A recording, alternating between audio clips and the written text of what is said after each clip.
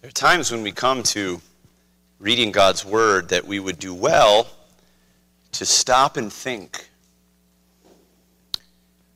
And one of the times we should most often stop and think about God's Word is when it presents something to us that is, in the flow of the thought, different than we might expect. I think this is one of the best examples that I have come across in some time. I'm talking of Psalm 130. Now, Psalm 130 is a part of what we call the Songs of Ascent. They were sung by travelers going up to Jerusalem for a great feast. And one can imagine these pilgrims coming to the city of Jerusalem for worshiping God together in companies. And as they ascended, they would sing these psalms. They were songs of ascent as they marched together toward Jerusalem.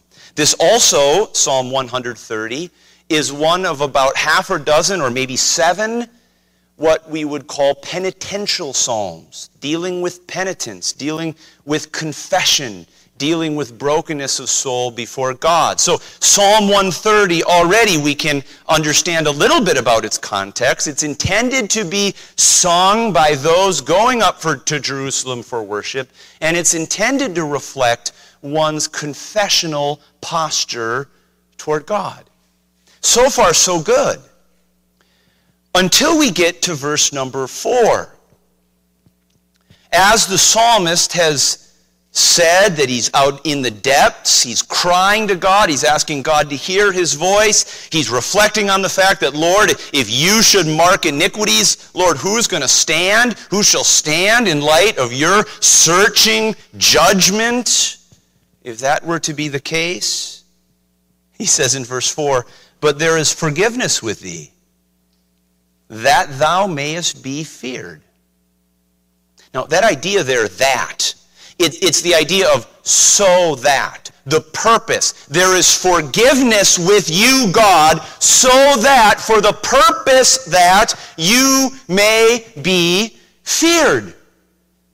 Now, does it immediately strike you that those two things are related? God's forgiveness and us fearing him? I'll tell you what I would have expected. But there is justice with you, so that you may be feared. Does that make a little more sense to you? Surely, if we said, God, you are a God of holiness, you are a God of justice, you are a God who judges sin, so that you may be feared. You'd say, okay, I get that.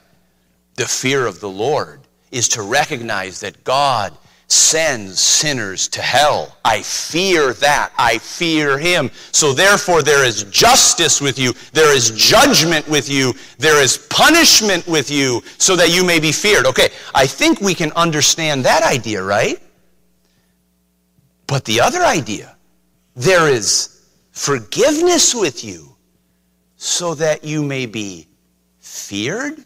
Well, I would have expected him to say, so that you may be loved, so that you may be worshipped.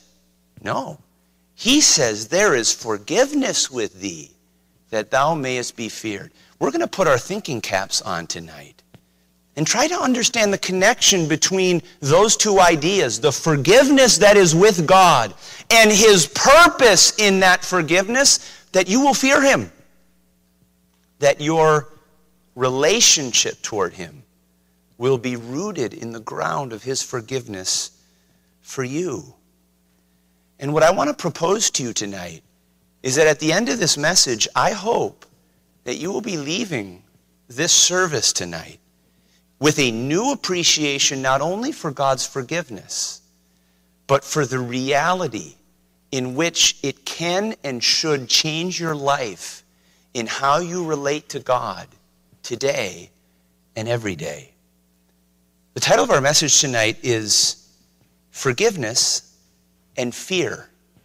Forgiveness and fear. What seem to be contradictory or at least paradoxical connection, actually, I think we'll find tonight, has the closest and most logical connection. Forgiveness and fear. Now we're going to break our message tonight into three parts, as we often do. And we're just going to have three very simple thoughts coming directly from the text here in Psalm 130. The first thing we are going to ask is what the psalmist is feeling. What is he feeling as he approaches God here in Psalm 130? Secondly, what does he know about God? What does he bring to remembrance about God's character? And then thirdly, we're going to look at how he responds. How this psalmist responds in light of what he knows about God and his character. What he felt, what he knew, and how he responds. Let's start first of all with what he felt. Will you look with me? We're going to take these right from the text, and we're trying to allow the text to convince us of this connection that is drawn here in God's inspired word. Let's start with verse 1. If you have your Bibles, I encourage you to have them open to Psalm 130 in whatever form you have those Bibles this evening, so that we can make sure that we're all grounded in the inspired text itself. Psalm 130 and verse 1 begins as follows. Out of the depths have I cried unto thee, O Lord. Lord, hear my voice. Let thine ears be attentive to the voice of my supplications, my supplicating prayer, my requests. If thou, Lord, shouldest mark iniquities, O Lord, who shall stand? What is this psalmist feeling when he is saying these words? Well, start with the very beginning. He says, out of the depths. You know the word depressed? It literally means to depress, is to press down.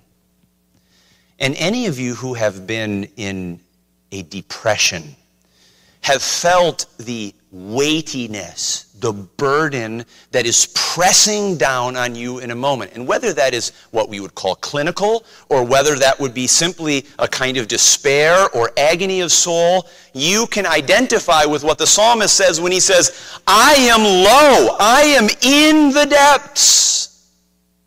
Now we use phrases like the depths of despair. And I think we just all know instinctually what he's talking about here, what he's feeling. He is feeling utterly discouraged. He's feeling utterly cast down, as if you were going to the depth of a swimming pool. Have you ever noticed as you go down to the depths of a swimming pool, you feel the pressure of that water? I feel it in my eardrums. And your eardrums feel like they're about to explode, and your lungs begin to start screaming for air. Of course, it's even truer if you were to go down into the depths of the ocean, like that unfortunate voyage, that submersible, the Titan that we all read about. The pressure of the water is met by the cold, is met by the complete darkness that is surrounding you. It is apparently just an incredibly eerie experience to go to the depths of the sea. You can imagine this psalmist feeling dark, feeling cold, feeling pressured and burdened, and like everything in life is just pushing down on him. Have you been there? We probably all have been in various experiences and in various times. But I want you to notice something here. It does not seem to be that it's primarily the circumstances of life that are depressing him, that are pushing him down and weighing him down. What is it? Well, notice in verse 2, he is crying out to God and he says, Lord, hear my voice. Let thine ears be attentive to the voice of my supplications. Notice he's not even saying to God, God, answer my prayer. He's just saying, God, listen to me. Have you ever felt like that when you're praying? God, I don't even need assurance that you're going to do what I say. I just need assurance that my words aren't bouncing off the ceiling and coming right back to me, and you don't even hear. Again, have you ever been there? Have you ever been in that discouragement of soul that it feels like you don't even have the opportunity, you don't even have the acuity to pray? This is where he is. God, just hear me. I'm crying out to you. I'm in the depths. I'm pressed down. Hear me. Okay, have we been there? Well, notice then what he says next. If thou, Lord, shouldest mark iniquities, O Lord, who shall stand? Now, this leads me to believe that the psalmist is not merely crying out about difficult circumstances. He's crying out about the cause of why he feels in the depths. And what are those? His iniquities. He is crying out about his own sin. Lord, why am I so in the depths? Why am I asking you to hear me? He's saying, Lord, because if you were going to mark all my iniquities, I could never stand up under that kind of judgment. I could never approach you in any kind of way other than complete despair. It really seems here that he is crying out to God in complete depression of soul because of his own sin. Have you been there? I have. There have been times in my life where I've seen the sin that I have, and it just has almost felt like I've needed to fight for God's forgiveness. I've needed to go to the Word of God and claim because I don't feel it. I feel heavy. I feel burdened. I feel guilty. I feel ashamed. Have you been there? To say, God, I can't even lift up my head in front of you. Now, notice this feeling that he has that comes out in verse 3. If thou, Lord, shouldest mark iniquities. Now, that word mark there is actually a Hebrew word that's repeated later in this chapter. It's the same word. It's the word mark that later in verse 6 is translated watch. Watch. They that watch for the morning. So there's a sense in this word in which David is saying, God, if you were really, really watching for every one of my sins. Well, let's pause there for a moment. God does watch. He does see every single sin that we commit. So that's not the extent of what the psalmist is saying here. The extent of what the psalmist is saying is how this very common Hebrew word is used in other places in the psalm.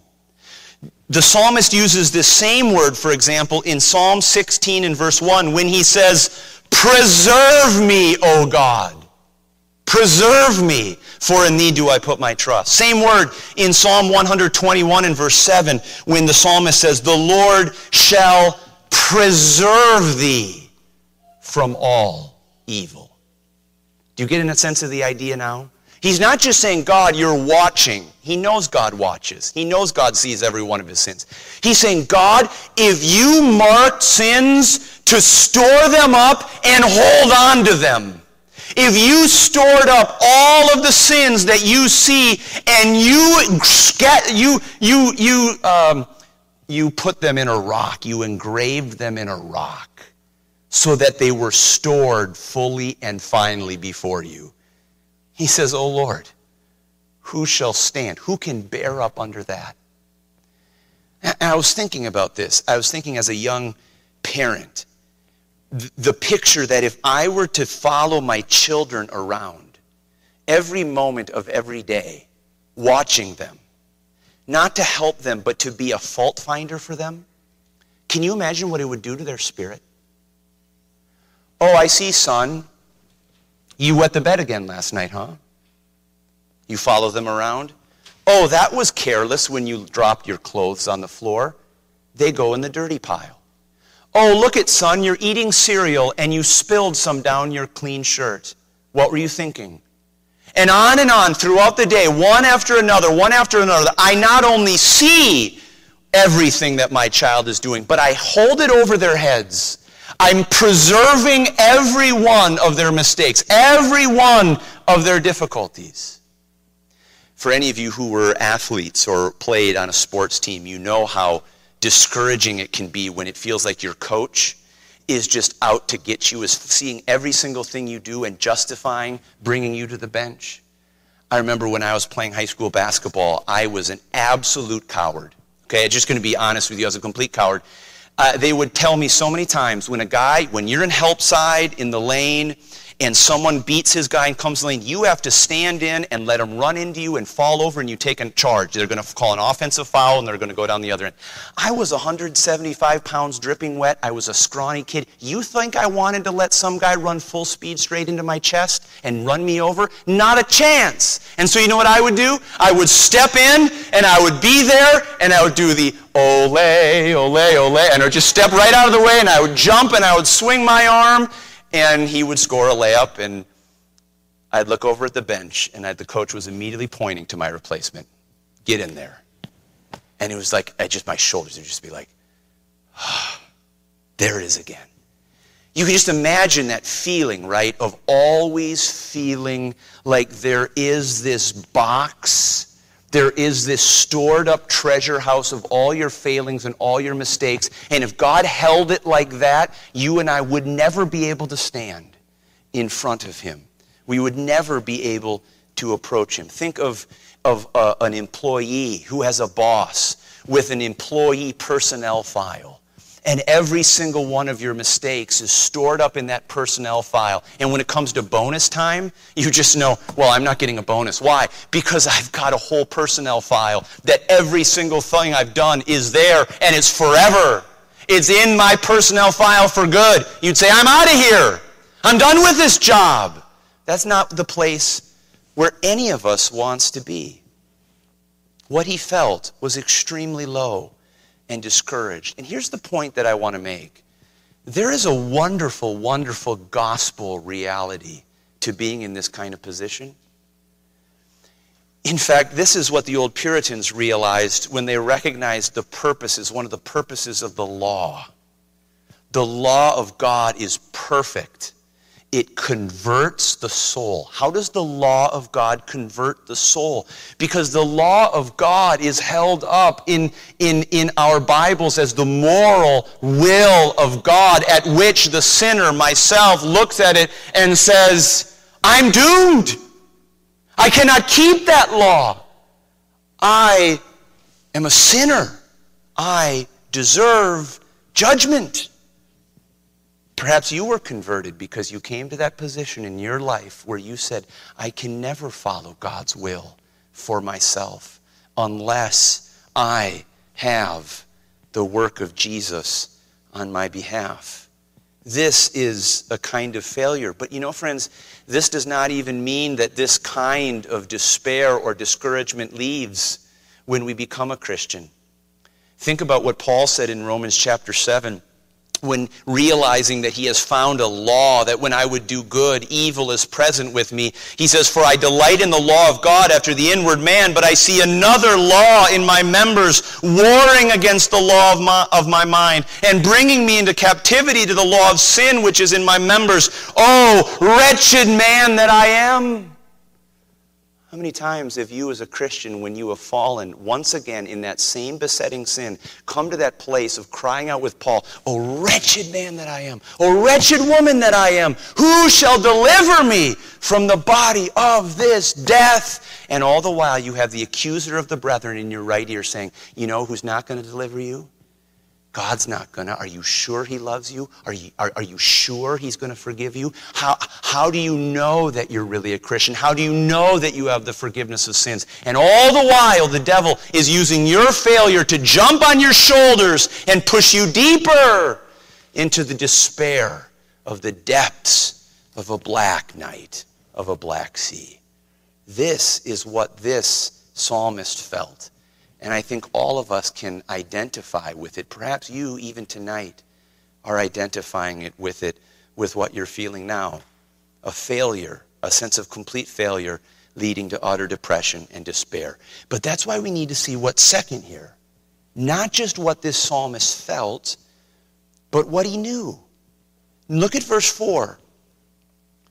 Verse 3, he says, if thou, Lord, shouldest mark iniquities. Like, you don't actually. If you did preserve up all my iniquities like this, who could stand before you? But then he says, but now I'm teaching myself, now I'm preaching to myself what I know about God. By the way, friends, when you are feeling despairing, when you are feeling depressed, you must remind yourself who God is. The way out of spiritual discouragement and despondency is by reminding yourself of the unchanging character of God. Let this be a lesson to us in our own darkness.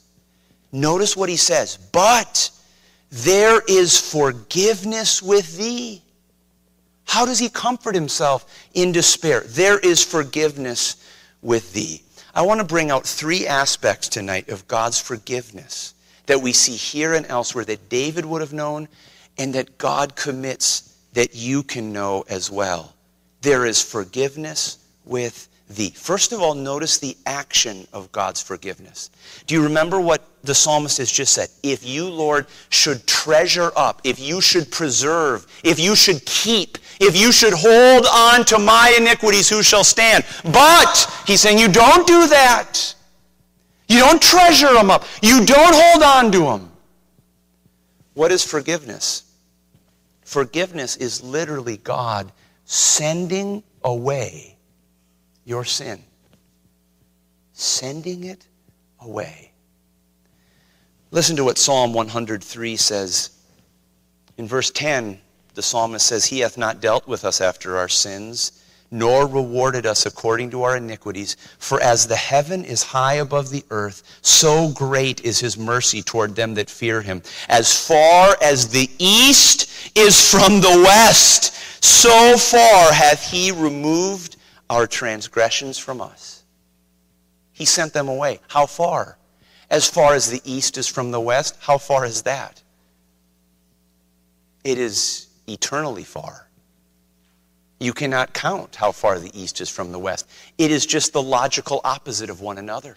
And so in that same way, God is saying he sends our sins, the things we are guilty of, the things that we are ashamed of, the things that our knowledge of them push us down in remorse and regret and shame. He says, I have sent them away. I have sent them away eternally far from you. Reflect on that. Reflect on that with the sin that shames you most, of which you have felt the most guilty in your entire life. God is not storing up that sin. He is not treasuring it. He is not preserving it. If you have forgiveness in him, he has sent it as far away as the east is from the west. Listen to what the commentator Boyce says. He says, you may not find forgiveness with other people. Your husband or your wife may not forgive you if you have wronged him or her. Your children may not forgive you. Your co-workers may not forgive you. You may not even be able to forgive yourself. There is one who will, and that one is God. Write down where you can see and reflect on it often. Our God is a forgiving God. He will send away your sin as far as the east is from the west. Spurgeon recounts a time when Martin Luther was in great distress of soul. Absolute discouragement of soul. And he was comforted by one who said to him, dost thou not believe thy creed? Yes, replied Luther, I believe the creed. Well then, rejoined the other, one article in it is, I believe in the forgiveness of sins. And he recounts how Luther was greatly comforted in that moment, simply because that man brought before the character of who God is. Do you believe this? Do you believe in the forgiveness of sins? And so I ask you tonight, friend, do you believe in the forgiveness of sins? For your worst and most shameful and darkest moments that no one else has seen, or perhaps everyone has seen, do you believe in the forgiveness of sins? The God who sends your sins away as far as the east is from the west. Not only is his action in sending away our sin, notice also his forgiveness is in a particular amount. In a particular amount. What does Scripture say about the extent or the amount of God's forgiveness? Notice what verse 7 says here in Psalm 130. Let Israel hope in the Lord, for with the Lord there is mercy, and with him is what? Plenteous redemption. Have you ever thought of the word plenty? It's such a wonderful word. It would be like if your child came to you and said, Mommy, I'm a little bit nervous about how much we have in the bank. I don't know whether you're going to be able to provide. Do we have enough? And you were just able to say, we have plenty. Or if your son were to come to you and say, is there enough food for tomorrow? And you say, son, in the pantry, there's plenty. What are you saying? Don't worry about it. Because there's more than enough. It's never going to run out. You don't have to worry about that. Now think about what God is saying to you when he says, I have plenty of redemption. I have plenty of mercy. You say, but God, really, for as bad as that mistake was? Oh yeah, I have plenty. Oh, you mean for even what humiliated me in front of the ones I love? Yeah, I have plenty for that one too. Listen to what Isaiah 55 and verse 7 says. Let the wicked forsake his way, and the unrighteous man his thoughts, and let him return unto the Lord, and he will have mercy upon him, and to our God, for he will abundantly pardon. It's not like God comes to your sin, your worst mistakes, and says, I'm going to have to stretch a little bit to cover this one. The word abundantly pardon means there's more than enough. It's above and beyond. God looks at your worst moment, your greatest failure, and says, there's plenty. Don't worry about that. There is abundant forgiveness with me. The very, very worst of sins. That's why Isaiah 55 says, are you wicked? Well, don't worry whether God's got enough forgiveness. The only question is whether you'll forsake your sin and return to him. He's got plenty. Don't worry about him. Is that the God that you know? Do you know the extent of the pardon that he has available to you? Friend, not only do we see his action of forgiveness, not only do we see his amount of forgiveness, but we see biblically his attitude of forgiveness. I love this. I love the idea that Psalm 86 expresses. He says, for thou, Lord, art good and ready to forgive. Ready to forgive.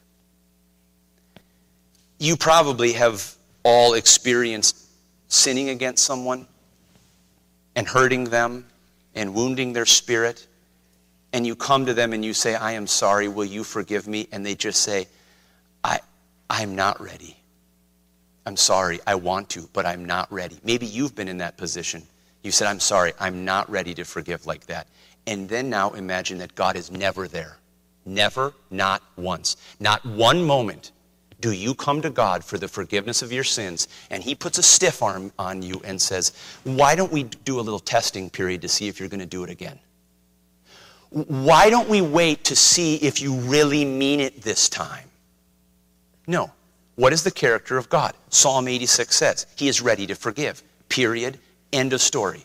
He is ready to forgive. In fact, I picture God to be almost on his tiptoes when we sin, leaning toward us and saying, okay, you blundered really badly there, didn't you? You really made a mess of things. You've fallen for the 100th time in that area in the last month. Okay, I'm ready. I'm ready. You see, the picture is like that prodigal son. Like Jesus' story in Luke chapter 15, when that prodigal, it's really not a prodigal father, as I've said before, a prodigal son, it's a prodigal father. Prodigal means just prodigious, overwhelming, abundant, superabundant. The prodigal son was the one who was abundant in sins, but really the story is about a prodigal father who was overabundant in mercy. And what does Jesus tell in that story? That this father is looking for him. He sees him coming a long way off, and he takes off running. He is ready to forgive. He is ready to embrace that boy, as dirty as he is, and shower him with kisses, and shower him with love, and say, welcome home, my son. Is that your view of God? At the worst sin you committed last week, God was leaning forward saying, when are you going to come back and repent for that? You're going to find me more than halfway. You're going to find me running to you to wrap my arms around you and to let you know that I still love you every bit as much after your worst failure than I did before. That's our God. Why? Because as God revealed himself to Moses in Exodus 34, the Lord God is merciful and gracious. He is long-suffering. He is abundant in goodness and truth. He is keeping mercy for thousands, and he is forgiving iniquity and transgression and sin. This is who his character is. And this is what the psalmist knew about God. It was the covenant-keeping God that he was aware of. But what I want to just briefly touch on is what you know about God. Because you know more about this covenant-keeping God in a certain sense than even the psalmist did. You know about a covenant-keeping God whose forgiveness of you is rooted in the perfect sacrifice of his Son. Friend, you want to understand the amount, the abundance of God's forgiveness? Listen to 1 John chapter 2 and verse number 1. My little children, these things write I unto you, that ye sin not. And if any man sin, we have an advocate with the Father. We have a defense attorney standing before the judge. And what is that defense attorney doing? He is Jesus Christ the righteous, and he is the propitiation. He is the payment for our sins, and not for ours only, but also for the sins of the whole world. Friends, there is the abundance in the mercy and forgiveness of God that it covers. It could cover the sins of every single human being who has ever lived, and every single one of them. That's how much forgiveness there is with God. That is the propitiation. That is the abundance of Christ's sacrifice for the world. Now, go back just a couple verses from 1 John chapter 2 and verse 1 to 1 John 1 and verse 8. It's the passage I quote every time we come to communion, and I do it intentionally. Listen to these words. If we confess our sins, he is faithful and just to forgive us our sins and to cleanse us from all unrighteousness. Do you hear those two words about God? He is faithful and he is just. He is faithful because there is an abundance of provision and pardon in his very character. But he is just to forgive us our sins. You say, why is God just to forgive us our sins? I'll tell you. Because John tells us that Jesus' sins cover the entire world. Jesus' propitiation is sufficient to cover the sins of all the world. His bank account of sacrifice for the world is superabundant. And therefore, God must forgive to be just. Let me try to explain it to you like this. I want you to imagine that you know Bill Gates. And Bill Gates has written you a check for a particular expense that you took on in his account. And as you have that check from Bill Gates, you come and present it to your local bank. And your local bank looks at it and they say, no, we will not cash this check. We will not deposit this check. You would look at your bank and you say, what do you mean? Don't you think Bill Gates is good enough for it? They say, well, we're not sure. But we won't cash this amount, even if he is good for it. Do you know what you would say to that bank? That's not just. That's not right. There's enough in the account. Give me my money. Give me what has been promised to me. And that's the exact same reason that God is just to forgive us our sins. Because when we confess our sins, it is as if we are coming with a check written by Jesus Christ himself. He has paid for that sin. He has suffered for that sin. He has received the wrath and the judgment of Almighty God on behalf of that particular sin. And for God to look at that check signed by his Son, Jesus Christ, and refuse to cash it for you would be unjust. It would be unfaithful. And it would ultimately be untrue to the sacrifice of his Son himself. Friends, every time you come to God by the blood of Jesus Christ for the forgiveness of your most disgraceful sin, you are coming with a check written by Jesus Christ, signed by Jesus Christ himself. You have a propitiation for your sins. And you can come with complete boldness to God and say, this has been signed by your Son, and so I claim the promise of forgiveness. That's what God did for you in Christ. He reconciled the world to himself, not imputing their trespasses to them. Do you know that kind of forgiveness that is available to you, that is yours in the gospel when your trust is in Jesus Christ? Is it any wonder that this psalmist said, there is forgiveness with thee? There is abundant forgiveness. There is the action of forgiveness to send away, and there is the attitude of forgiveness in which God is ready to forgive all the time. I think I would be remiss if I didn't pause here, friends, and just turn the mirror around on us for a moment. Do you know that the forgiving nature of God is the same nature that he expects in his people? You. Do you know that's how he calls on you to forgive the people who have wounded you the most deeply? In what particular action? By sending away the guilt of the person who has come to you for forgiveness. By recognizing the abundance of the provision of forgiveness that God has granted you in Christ, and being equally that generous, equally that overabundant in mercy, and in the same way, having the attitude that is ready to forgive.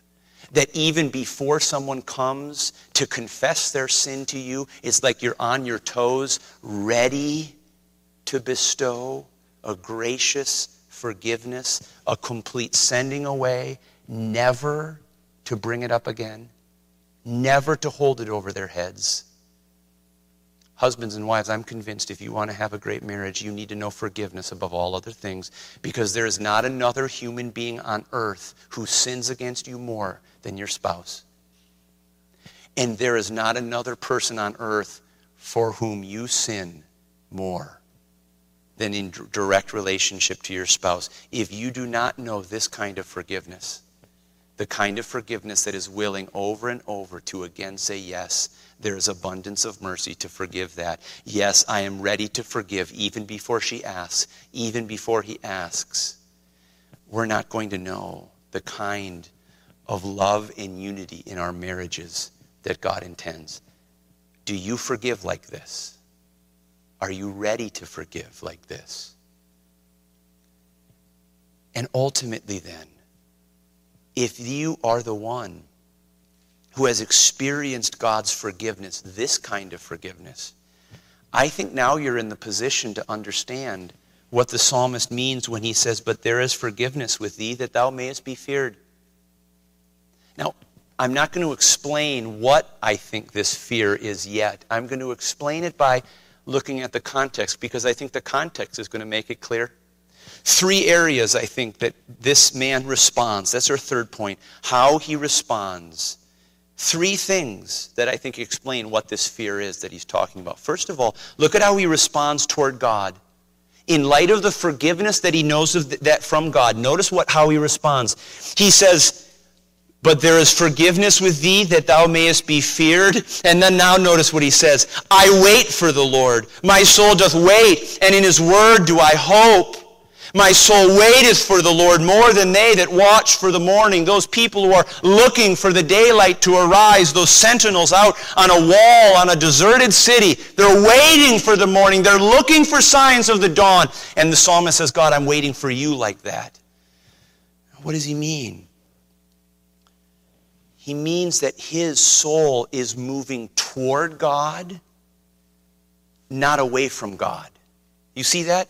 I'm waiting for the Lord, and I'm not just sitting around checking my watch. I'm waiting for the Lord, and I'm hoping in the Lord. I know that God is going to come through. I know that I'm going to experience him. Before recognizing God's forgiveness, he's in the depths. He's depressed. He's discouraged. And now he reminds himself of this biblical truth. And now he's on his tiptoes. He's leaning forward. He's saying, God, I'm waiting. God, I'm trusting. God, I'm hoping. Why? Because he knows what God's character is. He knows God's forgiveness is assured. And so he is looking forward with confident expectation. You see, we just need to flip around our idea of what fear is, what truly the fear of the Lord is. You and I both know a fear, whether it's toward God or toward another human being, that shrinks back. We're scared, and so we move away. But this kind of fear, this kind of approach toward God, is the fear that moves toward. You see the difference? It's the fear that approaches God, hopefully, expectantly, patiently, because we know that his forgiveness is assured. Listen to what Spurgeon says. He says, "None fear the Lord like those who have experienced his forgiving love." Think about the wisdom of that. None fear the Lord like those who have experienced his forgiving love. Gratitude for pardon produces far more fear and reverence of God than all the dread which is inspired by punishment. You see the difference? The difference is between when you're about to get punished for something as a child, you were moving away from your dad. You were moving away from the object that would be producing discipline in you. That's the fear of dread.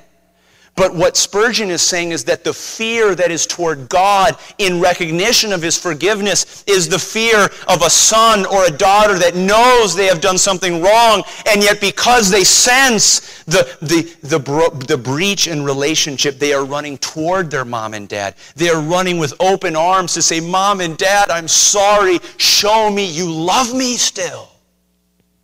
They run toward, not away. He goes to say, if the Lord were to execute justice upon all, there would be none left to fear him. If all were under apprehension of his deserved wrath, despair would harden them against fearing him. It is grace which leads the way to a holy regard of God and a fear of grieving him. You need one more example? How about the prodigal son? Did the prodigal son move back toward his father out of a dread of punishment? Or did he move toward him out of a confident expectation that even if it meant becoming a servant, he would be greeted and loved by his father? It was moving toward his father that was the expression of his appropriate kind of reverence and fear. Toward God, he is moving toward him. Notice, secondly, toward himself. Toward himself. What is the posture of the psalmist, the response of the psalmist toward himself? Before it's saying, "God, I'm crying. Listen up. Are you even hearing me?" Now what is it? He has no words to say to himself. He has no focus on his own, if you will, guilt and shame. Do you know I take a very important lesson from this? What the devil wants to keep you in your sin is despair. He wants to keep you in regret. He wants to keep you in remorse, just like he kept Judas there. We talked about Judas Iscariot and his betrayal this morning, and I was reminded as I was studying for this message of Matthew chapter 27, and it says of him that Judas brought the 30 pieces of silver to the priests, and it says that he repented himself. He repented himself. He says, "I'm done with this. I have done this. I've betrayed the innocent blood." And what did the high priests and elders say? They said, "What is that to us? See out of that. It doesn't matter to us." And it says of Judas, he cast down the pieces of silver in the temple and departed and went and hanged himself. His regret, his remorse, his repentance was nothing more than looking inward and finding no relief. Friends, when you sin, stop looking inward. Stop looking at your own guilt. Stop looking at your own shame. It is the work of the accuser of the brethren in you. What is the word of God to you? Look away from yourself. Go to the one who has plenteous forgiveness and say, "God, I'm claiming the forgiveness that is mine in Jesus Christ." And then realize that if God has cast away your sin as far as the east is from the west, you can too. You can find complete forgiveness with him that allows you to look away from your own failures and look completely and confidently on him. Once this man recognized, this psalmist recognized the forgiveness that was available in God, this kind of holy fear produced in him a looking toward God, a waiting on him, a hoping on him, and a complete looking away from himself and his own misery. Is that how you relate to your sin? When you commit, when you fail, when you stumble once again? One more thing. How did he respond toward others? Will you notice with me in verse 7? He's not just done now with talking about his own expectation from God. In verse 7 he says, "Let Israel hope in the Lord. For with the Lord there is mercy, and with him is plenteous redemption." He's saying, I've experienced that plenty of redemption, and he shall redeem Israel from all his iniquities. Friends, there is no one who can testify to the grace of God more compellingly than one who's experienced it himself, who's experienced it herself. And friend, if you want to be a witness for Jesus Christ, it's going to start here with being utterly confident of the forgiveness of sins that you have in Jesus Christ, and overflowing in a desire that others would experience that exact same kind of forgiveness, that exact same kind of assurance that you have. You see, friends, that's the kind of fear of God that you should have. Not the fear of God that because of your sin is moving away from him. The kind of fear of God that says, Father, I know who you are. And so even though I've messed up, I'm coming towards you because you'll forgive. And God, I'm not looking, the fear of God that says, I'm not looking at my own guilt and my own shame and my own failures because your son died for those. And so I'm looking at him. That's the fear of God. And then the fear of God, the reverence for him that looks around at a guilty world around you, neighbors and friends and family and coworkers who don't know his forgiveness, and say, God, help me so that they can know your forgiveness as well, that they can have that kind of confident assurance. You see, the psalmist is totally logical here. There is forgiveness with thee. Oh, yes, there is. There's plenty of forgiveness with God. And because of that, you and I should have that kind of fear of God, that kind of approach toward him. Let me pause and ask you as we close tonight, what do you know about God? What do you know about forgiveness? My prayer for you tonight is that you would stand confidently, without guilt, without shame, without this kind of cringing fear.